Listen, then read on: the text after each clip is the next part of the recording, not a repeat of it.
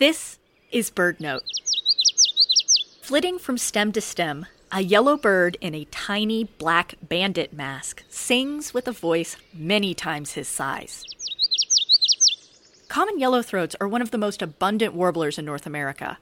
They're adaptable birds, thriving in places that pickier warblers pass over, so it's easy to find yellowthroats in urban areas. Check for them in marshes, overgrown fields, and brushy areas along streams or trails. Many people remember the yellowthroat song pattern with the phrase, "witchity, witchity, witchity." During the breeding season, males may repeat the song an earworm-inducing 300 times an hour.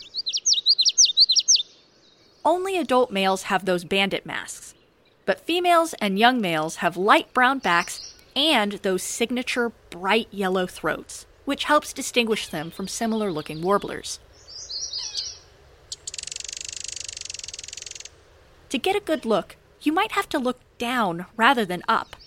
Yellowthroats spend most of their time among low-growing plants and shrub branches.